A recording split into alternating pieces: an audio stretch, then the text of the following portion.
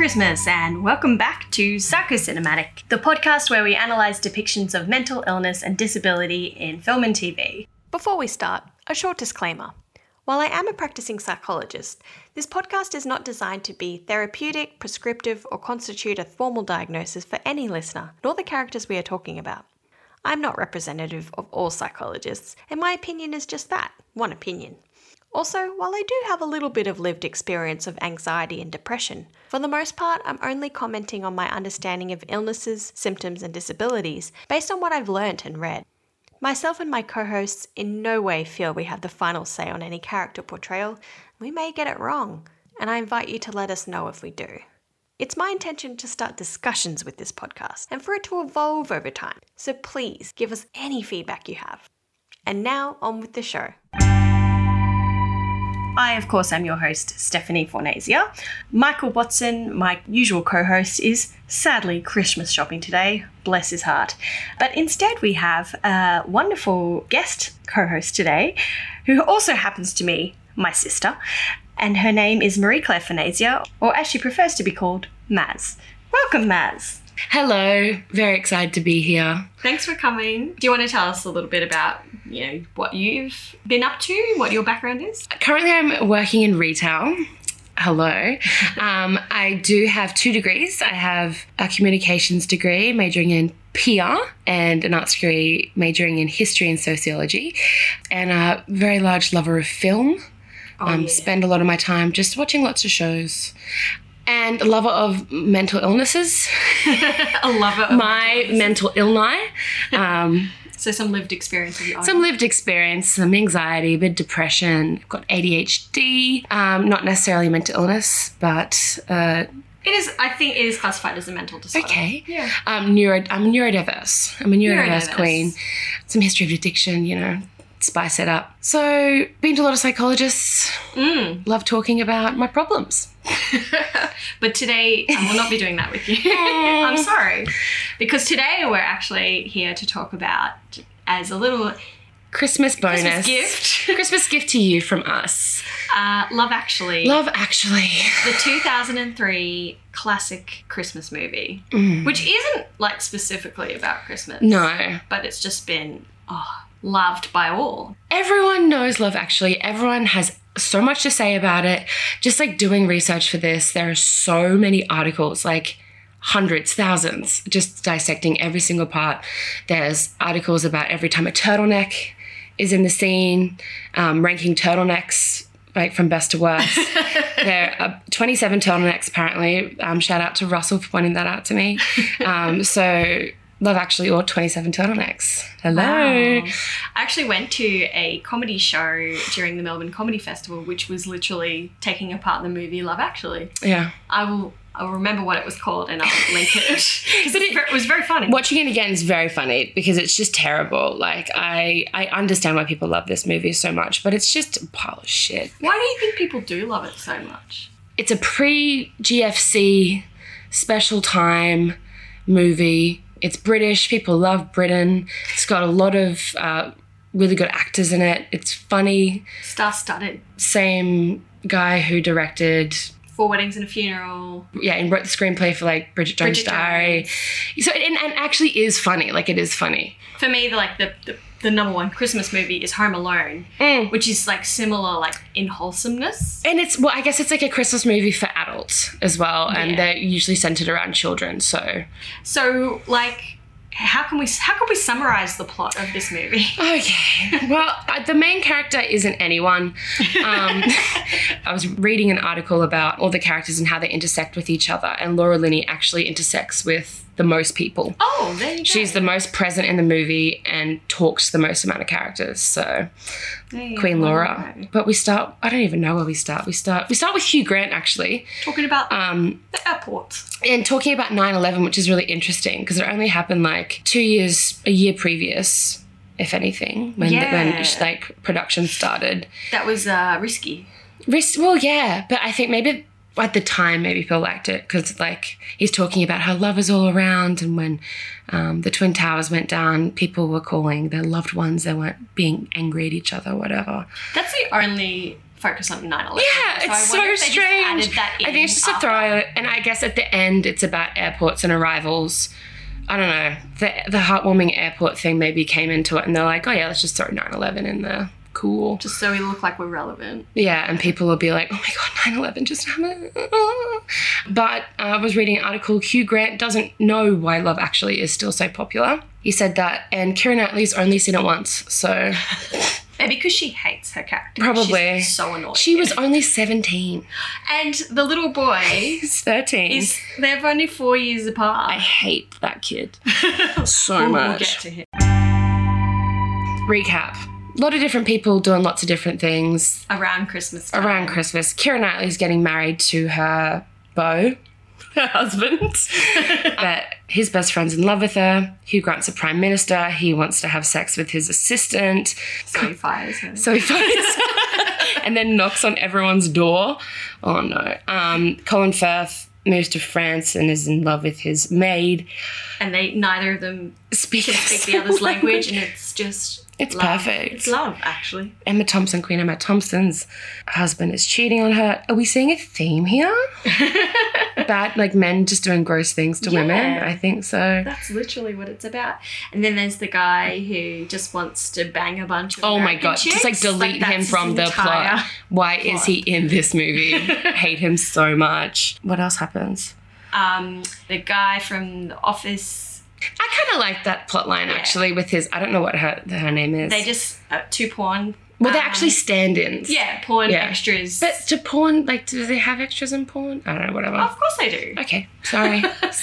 They fall in love. That's that. I like that. Keep that. Don't delete that. Liam Neeson has lost his wife. The freaky kid from Charlie and the Chocolate Factory is his stepson. They're having a hard time. And he's in love with Joanna. Joanna. And Alan Rickman is really invested in Laura Linney's sex life. Laura Linney has a mentally ill brother. Yes, and Alan Rickman is Laura Linney's boss, just to be clear. Oh, yes. Is that all of the characters? I feel like we're Bill Nye. Oh, yeah. He's just released a song for Christmas and he's like a washed up rock star. Yeah, ex-heroin addict, he says. He loves his manager. Oh, there's some stuff to say about drug use in that. Yeah. Too. But we won't get to all of it. We'll touch on some of it. And January Jones. Oh, yeah. Is hot. That's her plot. She's not, Just be hot, January Jones. She, this movie did her dirty, as they like to say. She redeemed herself in Mad Men, though. Oh, my God. I think that's everyone. Well, yeah, at the end, they all are at the same airport. At the end. And they all, for some reason, are really invested in going to this Christmas show. Oh, yeah. What's his name? The guy from The Office. Martin Freeman. Martin Freeman. Yeah. He doesn't really... I don't think he has a connection with any other characters except for being at the show. At the show at the end. Yeah, that's true. And I don't know why he's there. Maybe someone works on the porn film? Oh, probably. Who cares? I want to talk about Laura Linney, obviously, but that's probably the most serious one. So because it's like the only known depiction of mental illness. Yeah. So we'll leave that one last, I reckon. Because I've got a lot to say. Because everyone has talked about this, literally everyone in the whole entire world, but let's just talk about the stalking. Yes. For one moment. Not so much mental illness, not a mental illness, but also would like to acknowledge the psychological effects on the victim of the stalking. Keira Knightley probably doesn't feel great at the moment. Keira Knightley. I mean, the character. The character. What is even her name? I don't know. So going back to the plot, they get married. Keira Knightley and I've forgotten I can't say his last name very well. Chiwetel Ejiofor. Chiwetel Ejiofor. I don't think that's how you say it, but I'm really sorry. Chiwetel. I'm extremely sorry if I got that wrong. Chiwetel. They get married. His best man, who's like supposed to really dislike Keira Knightley's character. Yeah, doesn't like to talk to her. But he's like filming her at the wedding. Oh my God. What else happens? He's filming her at the wedding a lot, and Laura Linney asks if he's in love with his best friend, and he says, no, ew. No way. Because, oh my God, homophobia. It's actually an important part too. There's like no gay characters. No, not one. It's like, it's like in 2003 in London. It should be called heterosexual love, actually. truly. And a couple of characters of colour, which is fine. But not a huge amount. But the Prime Minister's assistant, who is black, is fat shames Natalie. So great. Good for that. Love that. Keira Knightley calls up her stalker, asking if she has any footage because it's she's come out terribly. Oh no, I need some pretty shots of me. And he says, no, Keira. Just me in a pretty dress and that's all I want. That's all I want. Thank you. And he says, no, I can't find it. Oh no, it's not very good. So then she just comes to his house with banoffee pie. It's actually a really good pie. Well, she's like, oh, it's terrible, but here you go. And he's like, no thanks. And she's like, thank God. So I don't really get that. And she's like, yeah, let's look for it. And then just finds the tape on his table, just out in the kitchen. So that says to me he's been watching it recently.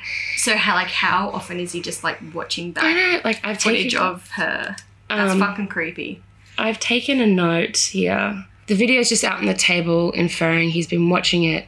He wasn't even going to give it to her or her husband. It's just for his own pleasure. Is he sitting at home jacking off to it every night? That's my clinical analysis of that. Ew. And it's just shots of her, and it is very invasive to me because he's literally not filming anyone else. We don't know if... He wasn't the only filmographer for the wedding. Oh, it seems like. Well, she had the other one, but it was shit. She got him. But how often is he doing this as well? Yeah. She's like, oh, it's only of me. What the fuck? You don't talk to me. And then he says, it's a self-preservation thing, you see. And then Dido plays. I don't even know what that means. I think he's trying to preserve himself. That's what that means. Does he mean he was trying to not talk to her because he was in love with her and he was trying to not... I think so. ...get caught up? I think so. Maybe he's just self-conscious. But yeah, look, this is in a lot of movies, I guess, men acting weirdly towards women and us just accepting it. But I think it is a bit insidious to be presented in media and teaches men not how to act not very good. But also gives the audience the false idea that to love someone is to be obsessed with them and stalk them. I think it's also I don't know if you had notes on this already, but when he goes to her house and shows the placards. Oh my God.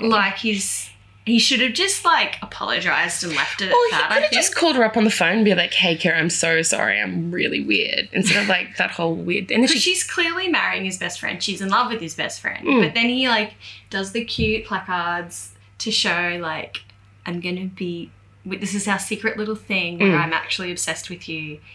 And to me, you are perfect. Which is also fuck off. We have flaws. All women have flaws. Well, yeah, she's not perfect. She's 17. She's really annoying. She's not even 18 yet. But that's really invasive to me and just real shit behaviour. Yeah, and puts her in a really horrible position now because she's like, oh, fuck.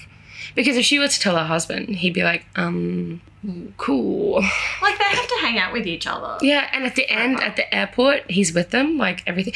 Okay, but then after that whole, poster scene of him saying, I love you, he's walking away and says, okay, enough now. It's okay, cool. He's not a stalker anymore. That's how you cure it. Yeah. But in the movie, we're supposed to be kind of rooting for it. Of course. And that's problematic. Even the actor reading the script was like, this guy seems like a stalker. And the director was like, nah, you're good, mate. So did you look up any stuff on stalking? Because I guess it's not a mental illness, but it's definitely a trait. It's a behaviour, not a mental disorder, but it's a behaviour that infers... Well, can possibly infer some mental ill health problem. Yeah. Intimacy seekers is a type of stalker, which is to seek to establish a loving, intimate relationship with their victim, often believing the victim is a long sought-after soulmate and meant to be together, which, ticks that box. And there's erotomania, which is a delusional disorder where people believe the other person is infatuated with them. I don't think he thinks she's infatuated with him, but we don't know. Yeah. But on the representation in media, a paper by University of Michigan psychologist Julia R. Littman did a study titled I Did It Because I Never Stopped Loving You. I like that. Yeah, she had her participants watch one of two types of movies, either one which the stalking behaviour was presented in a romantic light, as in Love Actually, and There's Something About Mary, or one like Sleeping with the Enemy, where stalkers are plainly presented as what they are, scary. And she found that participants who watched the latter type of film were much more likely to have fewer stalking supported beliefs. So like the Sleeping with the Enemy. Yes. Yeah. So basically, if you're presented to more media that says or shows that stalking is romantic, the audience is going to have a more positive view of that. And I think Love Actually is pretty guilty of doing that, because say if you're a little, if you're young and impressionable, you're going to think that's what romance is, just filming people really closely and watching it in your home and masturbating. And it is so common for women to have experiences where a guy just won't leave you alone when you've said no, and they just keep messaging, calling, hammer, at you, like still stalking, basically, like disrespecting your personal space and your wishes. That is so common, and I reckon it's films like this are responsible definitely for some of that, at least. And it normalizes it, especially ones which are so beloved and all about love. Like it's in the fucking title, Love Actually. Yeah, it's just irresponsible. It's irresponsible. Irresponsible filmmaking. But obviously, this film wasn't written as to make many comments on things. It was just to make you feel good. Yeah, but it's become this like cultural icon.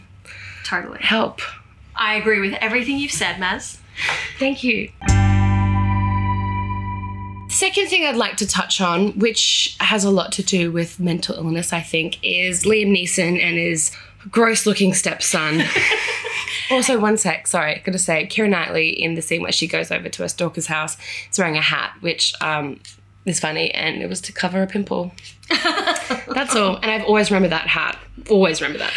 Can never forget the hat. So Liam Neeson's wife dies, and he has this creepy stepson who's actually not creepy, he just looks creepy. He is creepy. They're both going through a lot of grief. We'll say, actually, Emma Thompson, who is Liam Neeson's First wife or sister? Oh, really? I thought she was first wife, yeah. Or best friend? Just someone. She seems to know him pretty well anyway. She comes over, Liam Neeson's crying. He's very upset because his wife literally just died, and Emma Thompson tells him to stop crying, stop being a sissy, because no one's going to want to fuck him, basically. So glad you brought this up. It's like, dude. Oh, here it is. Here's the quote. Get a grip. People hate sissies. No one's going to shag you if you cry all the time. And during this same conversation, Liam Neeson and Emma Thompson talk about the creepy boy and keep saying he's a heroin addict because he's spending a lot of time in his room.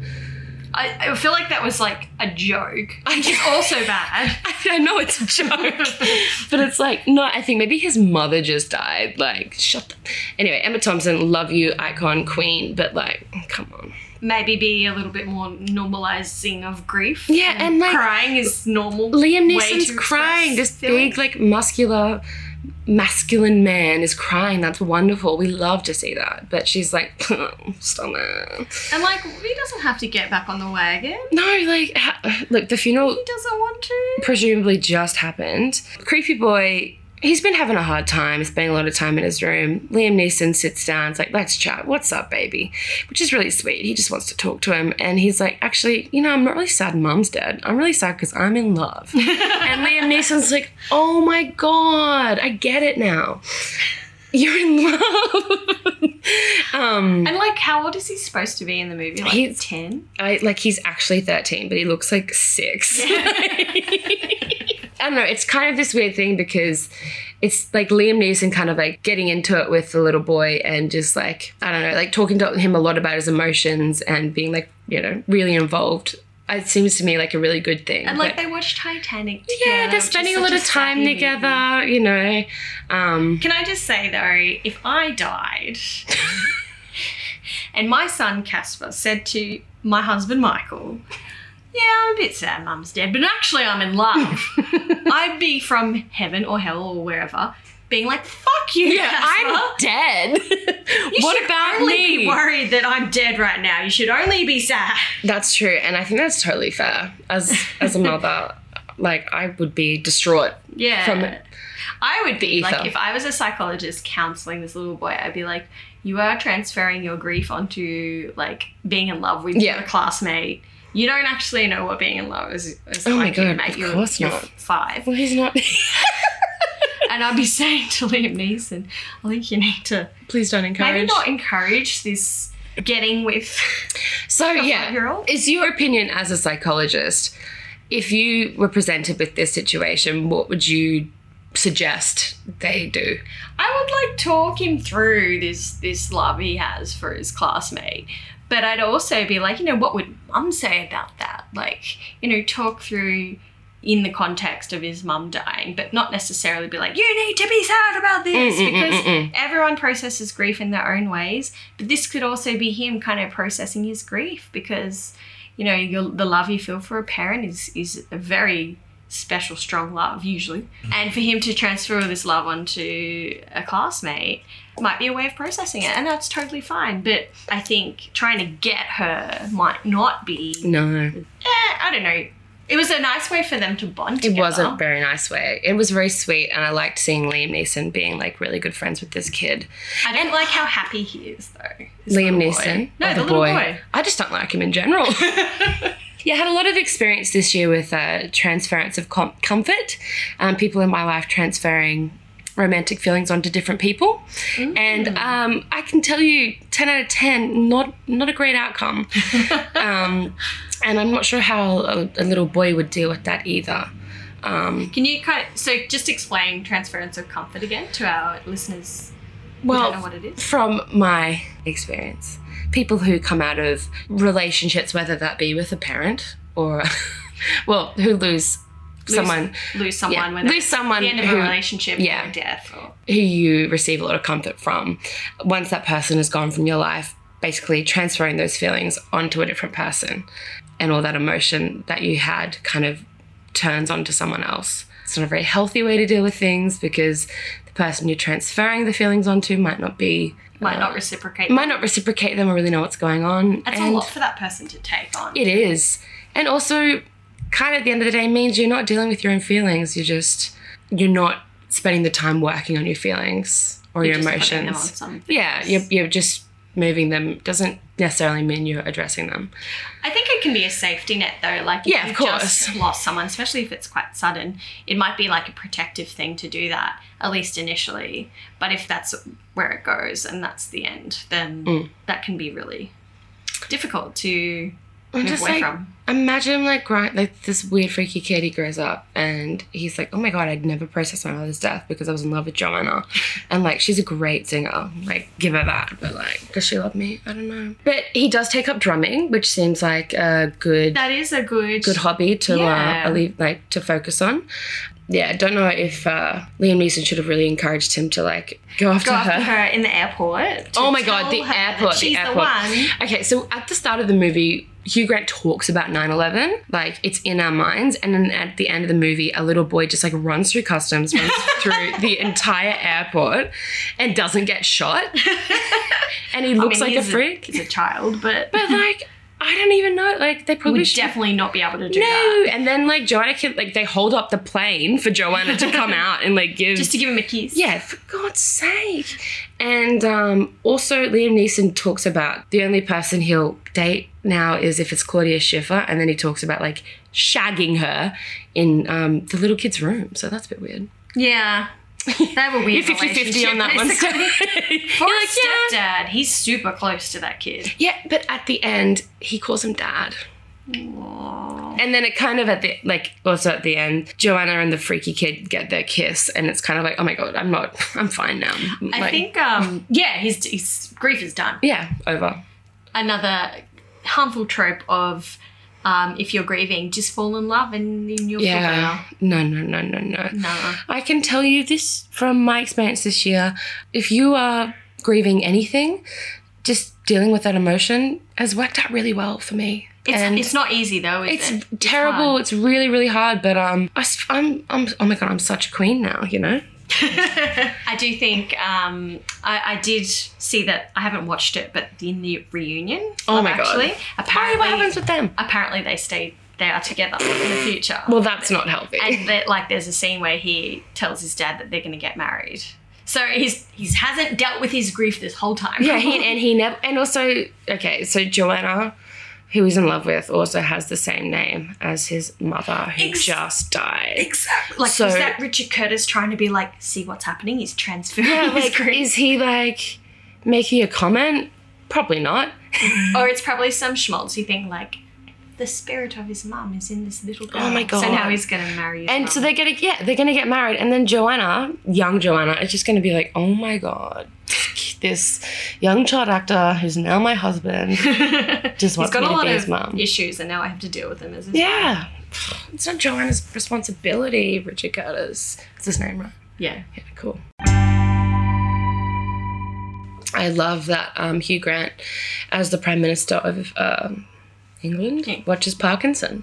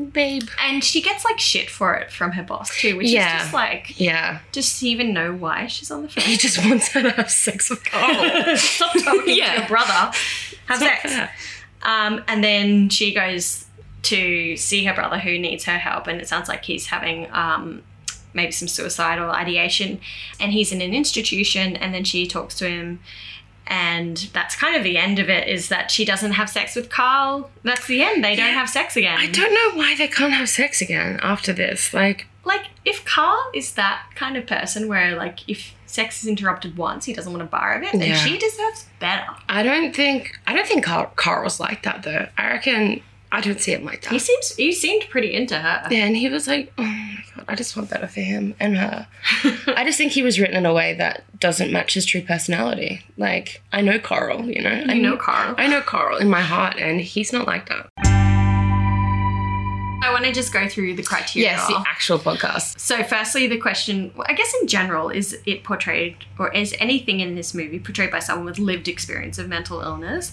I couldn't find anything. The guy who plays her brother, who I assume has some sort of psychotic condition, maybe schizophrenia, the way they describe him. Couldn't find anything on him. His name's Michael Fitzgerald. Hasn't done much. And then Laura Linney, I did get to a YouTube clip of her on Graham Norton, which was called Why Love Actually Was So Personal for Laura Linney. And I got so excited, like, here we go. And it was just that she and her co-star had been dumped and were both very sad. So when they got to kiss, it like cheered them up a little bit. Oh my God. Imagine the sexual energy. Yeah, yeah. But no, nothing. And I was thinking, just watching it, it's like it's another case of the director not knowing much about mental illness or institutions and just being a plot device as to, you know, unrequited love. But apparently Richard Curtis's sister died by suicide semi-recently in the last 5 years. Like now? Yeah, like I think this article that I read was like 2017. So she may have been not well. Well, apparently she'd been battling with mental health issues for like the last 25 years. Oh my God. So is Richard Curtis Laura Linney in the movie? I don't know. Is that why she talks to so many people?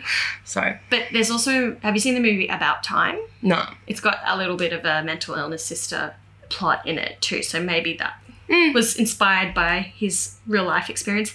But given that he does have a little bit of lived experience, in terms of its accuracy and tropes, not good. So can you tell me, Stephanie, yes, if someone's in an institution, how often are they allowed to make phone calls? Well, it depends. In Australia, it depends on what level of severity you are, basically. And at a certain level, they probably would take your phone off you. Given that, in the case in the movie, he seems quite severe, I doubt they would let him have a phone on him. It depends on the situation. It's also 2003, like smartphones aren't really a thing. Like he probably wouldn't have a mobile. He could have been just calling from the room. Yeah. But like what? Like an institution definitely would be like, you can only call your sister at certain times. Also, if you have a problem, for example, if you're suicidal, talk to us first. Talk to Yeah. Like there should be orderlies there who are actively stopping him from whatever it is he might be doing and talking to him. They should be calling Laura Linney, not the brother. Yeah. And also if he's calling her during work, he is interrupting her, like impeding on her life. Yeah. So as an institution, they should be cognizant of the fact that their patient is causing someone else like a problem. Yeah. You know? It would definitely be managed much better than it has. No. Because they were happy for her to go in there. So it's not like it's like maximum security, although there was someone watching him. Yeah, but he was just kind of like standing back and being like, hey. So if they're monitoring pretty frequently, then they would be preventing him from doing all that phone calling. So in terms of accuracy, in terms of the institution, so bad. I also find like the way he's kind of portrayed with some sort of schizophrenia or psychosis, like on the phone. He's like, I'm not quite sure it's going to be possible to get the Pope on the phone tonight. It's just John Bovey. She says something about John Bon Jovi like being good at exorcism as well.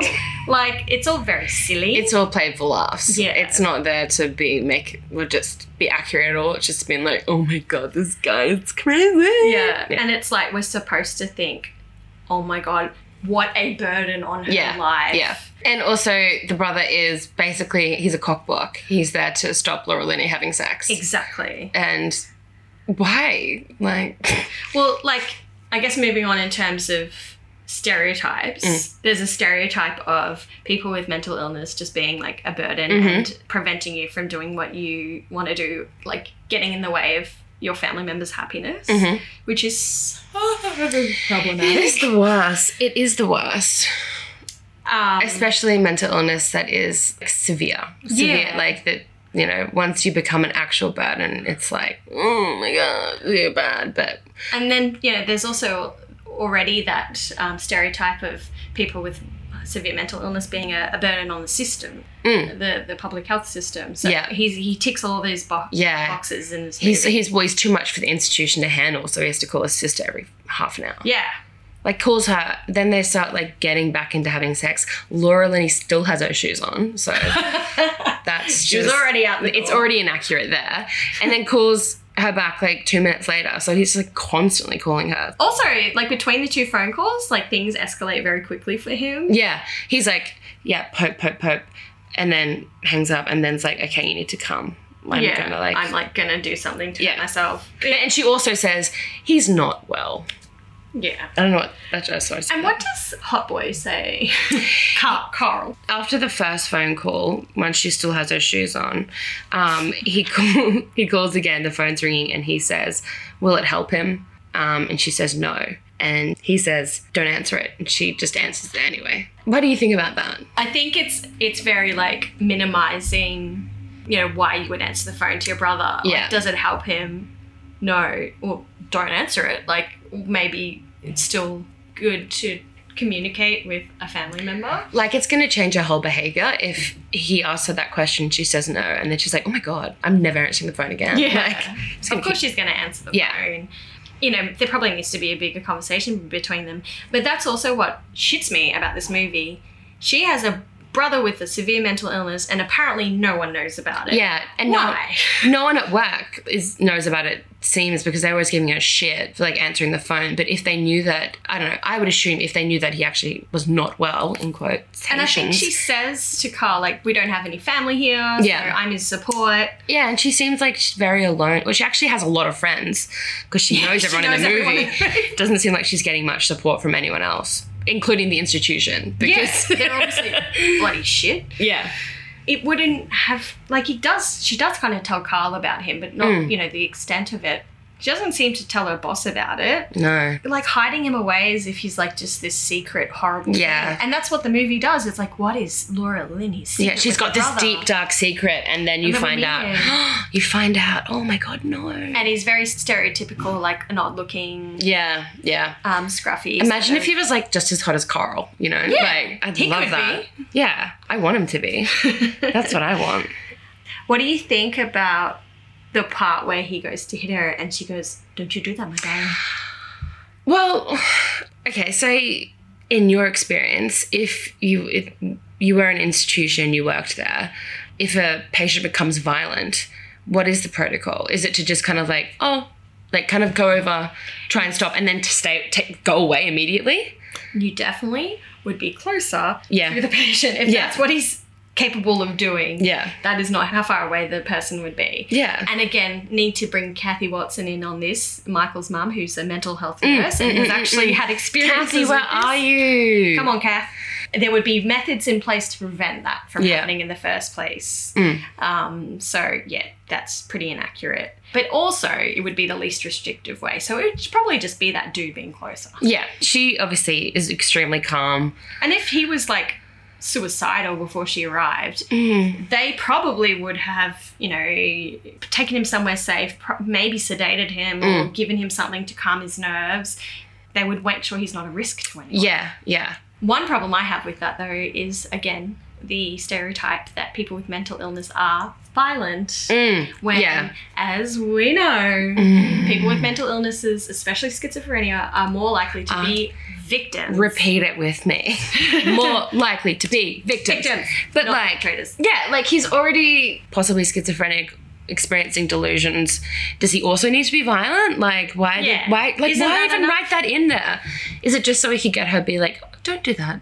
She's very sweet and she's very calm, and even on the phone, okay, is that a good way to talk through someone's delusion? Do you think? That's a good question too. And we kind of brought this up with Donnie Darko. I think she does her best. Yeah. With, you know, she's not a counsellor. Yeah. She's just his sister and she's just trying to keep him calm and just be rational with him. Yeah. I think she does a fine job. Yeah. Oh, Laura. Yeah, I think, like, queens of the movie, like Emma Thompson and Laura Linney, I think Laura Linney stands up more because Emma Thompson lost some points for the sissy line, but Laura Linney can't falter. She's just her as a doing character, her best. Yeah. Love it. If I was in her situation, I would answer the phone too, even if Hot Carl was there. Yeah.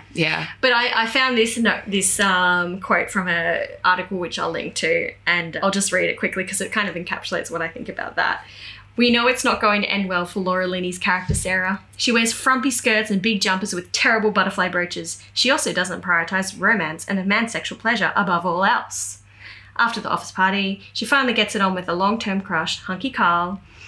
But Sarah's phone keeps going off and she keeps answering. To be fair, it is a mentally ill brother who literally sounds like he's about to kill himself. I like to think that most guys would get that. They'd be up for rearranging. Heck, maybe they'd even ask some questions, see how they could help. Not Carl, not in Love Actually. In rom-com land, apparently a man cannot share a woman with another man, even if it is her sick brother. And a woman cannot have her own life or responsibilities. She must at all times be available to service his needs.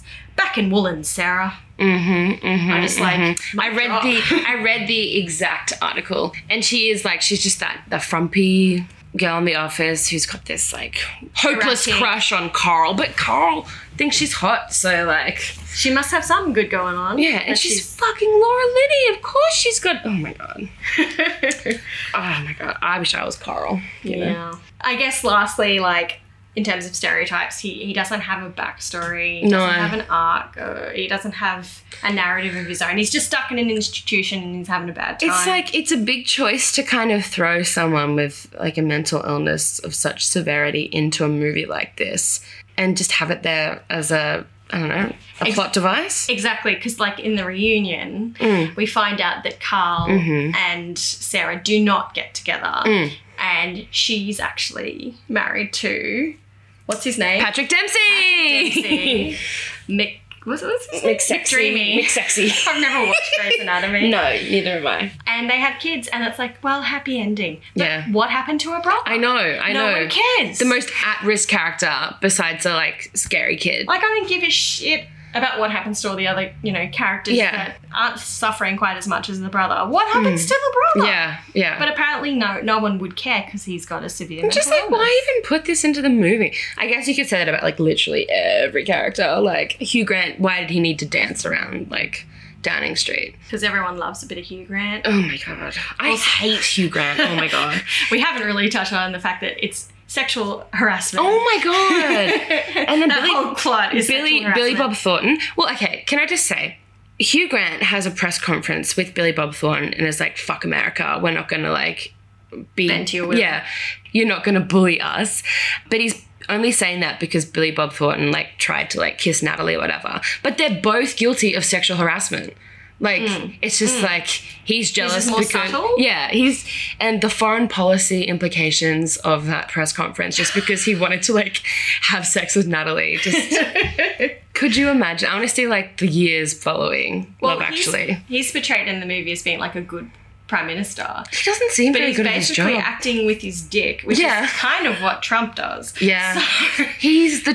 Hugh Grant is the Trump of the Love Actually universe. Yeah, and also I think, because that was the Tony Blair years as well, I think the way, because everyone loved Tony Blair, right? I think they loved him better than, I don't know. Boris Johnson. Yeah. I think it has a lot to do with patriotism and just the way British people, I think British people clung to this movie because of the way it portrayed Britain. Yeah. And it's like communal, like happy-go-lucky, like lighthearted, you know. But all people accuse Britain of being, very toffee and conservative, and I guess Love Actually doesn't really break that mold, apart from the fact that there's some porn extras in it. Yeah. But people like it because it's like trying to be a bit more interesting than that stereotype. It's cute and like zany.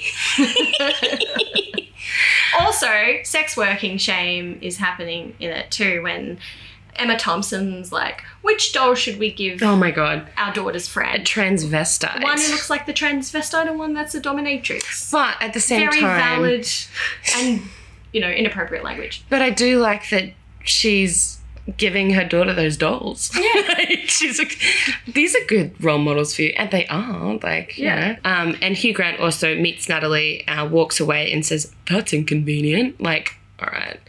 Women are just like, objects. Also, there are distract you. There are so many like hot women. Like his like bitchy assistant who calls Natalie fat. She's hot as fuck. Yeah. Sorry, I spat too much.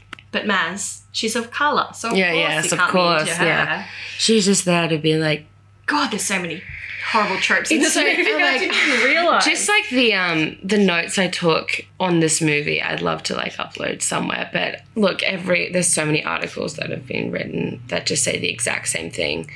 We're finally coming to a point in history when people are deciding they don't actually like Love Actually, which is great. What do you think, and I'm sure we will ruin this movie for a lot of people if they listen to this. Like, I know a lot of people that love this movie. It's a Hollywood But it's 2020. holiday favourite. It's 2020. Like, you have to be open to people hating Love Actually. Like, get over it. The stalking. The freaky kid. So just to summarise, in the last kind of category, we ask, is it helpful or harmful? I think we can safely say it's harmful. Yeah. Is there any ways this movie is helpful in its portrayals of illness, all the other things that we talked about? I do like the stepfather-son relationship. It is very cute. It is sweet. It's one of the only kind of like healthy-ish relationships I think we see. Don't think he should be encouraging infatuation with Joanna, but the way they discuss their emotions I think is really sweet. Yeah, I agree. We haven't even talked about Alan Rickman cheating on Emma Thompson. One, but leave that to another day. A whole episode. Yeah. But other than that, I'm not really sure if there is any helpful. Nah. I guess one thing is, like, between Colin Firth and hot French lady. What's helpful about Wait, that? is she French? Oh, no, just She's the fact Portuguese. that... Portuguese. Oh, my God, sorry. The fact that she learns a language for him and he learns a language for her, and, like, they are crossing cultural barriers to find each other. Okay. He also stalks her. Oh my God. He shows up to her family home.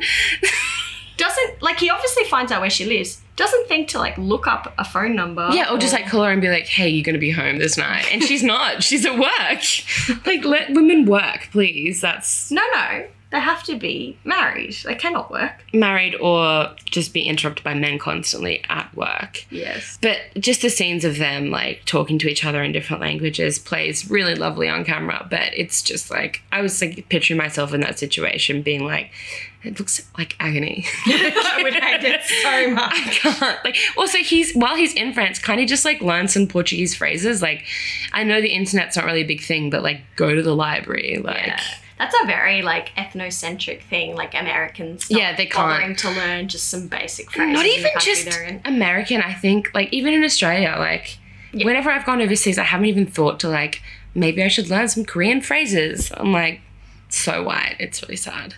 I guess one helpful thing in terms of the Laura Linney plot is I think she's a very loving sister to her brother. Yeah. She obviously tries to support him every way she can. She probably does a bit, she needs some boundaries, I think. I like how she calls him babe, too. So, in the way my darling, oh, my darling. And then when she's like, hey, babe, how's it going? It's like, she doesn't talk down to him. No.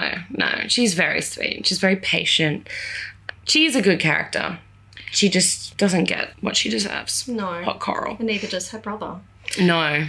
But in terms of harmful, there's hiding away mental illness, so much negativity about the burden a person with a mental illness has. She doesn't deserve to be happy because of her brother with mental illness. She doesn't deserve to have sex, get her rocks off. And him not having any agency or his own story. No. He's a throwaway character, which is irresponsible because it's not something that should be thrown away. No. He just doesn't have as much value as the other characters. No. According to Richie Curtis. And, like, even when Hugh Grant goes to see Natalie's family, or, like, stalks Natalie, I feel like her family, when she comes down, she's like, where the fuck is my fucking coat? Which is really funny, actually. I can imagine you saying. Yeah. Oh, and I do. Even, they have more lines than her brother. Like, and she introduces, like, every member of her family to Hugh Grant and to the audience, but do we even know Laura Linney's brother's name? Fuck. I don't know. I think I did come across it. Oh, that's on me too. No, actually, I looked up the script, and he's in there as Sarah's brother. So, case in point. There you go. Is there anything else we want to touch on before we kind of wrap it up? The little kid calls Joanna Heaven, which I don't like. She's Heaven. Yeah. Is that what he says? Ugh. I don't want anyone to call me Heaven. Colin Firth says the word spaz. Ooh. And I used to get called Spazzy Mazzy when I was young. Really? Yeah. Aww. I won't name and shame who, but that's pretty awful. some There's some real ableist language in this movie. And it's obviously because I have ADHD and... Anyway, Mr. Bean. Oh, everyone. Cancel Mr. Bean, please. He has a drawer full of dried flowers. He's a psychopath. Is there actually a reason to cancel Mr. Bean? No. Okay. Let's not make some sweeping claims. It's just his role in this movie. I hate him so much. Uncle Jamie doesn't leave the presents when he like... I hate Uncle Jamie. Yeah. Why doesn't he leave the presents? He like comes to the house. Like, I'm with the kids. I hate Uncle Jamie too. And also like... He's writing his book outside, like with the typewriter, and then all the pages go in the like lake because what's her name? For an author, Aurelia, yeah, like picks up his little like I don't know thing that he's holding it down with. That's on Colin Firth. Like, excuse me, but she's hot, so it's fine. For a writer though, like you should know better. And Richard Curtis is a writer. Yeah, like, come on, make it a little bit more realistic. We are to assume that that's how Richard Curtis writes his screenplays, and that's why they're so bad. Because there's so many little plot holes in this movie. I think that's about it. I could talk about it all day, honestly. Well, I guess in terms of our final rating, whether it's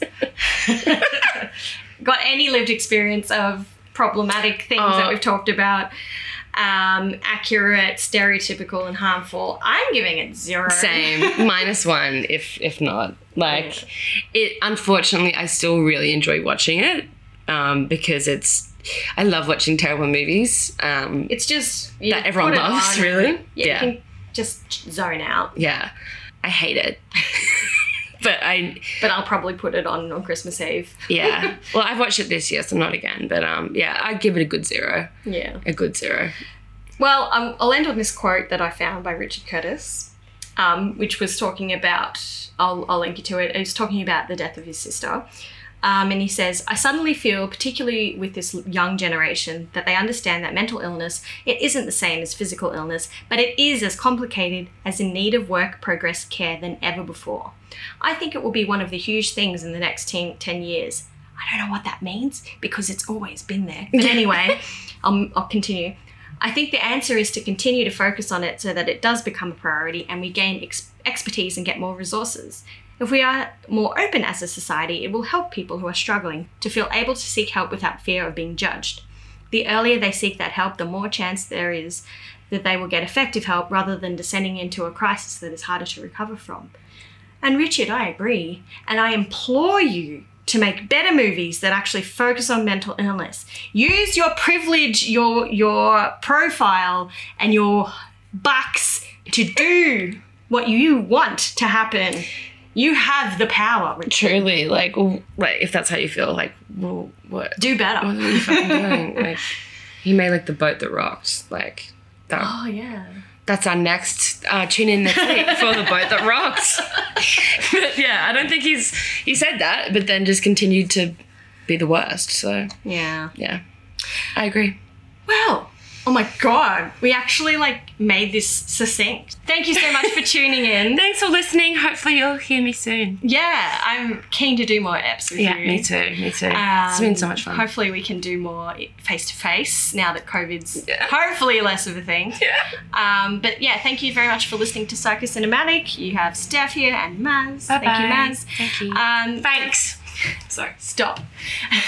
Don't forget to subscribe if you like this podcast. Check out our Instagram, Psychocinematic Podcast, and our Gmail address, psychocinematicpodcast@gmail.com. And let us know if you have any feedback. Happy Christmas! Merry Christmas! See you later.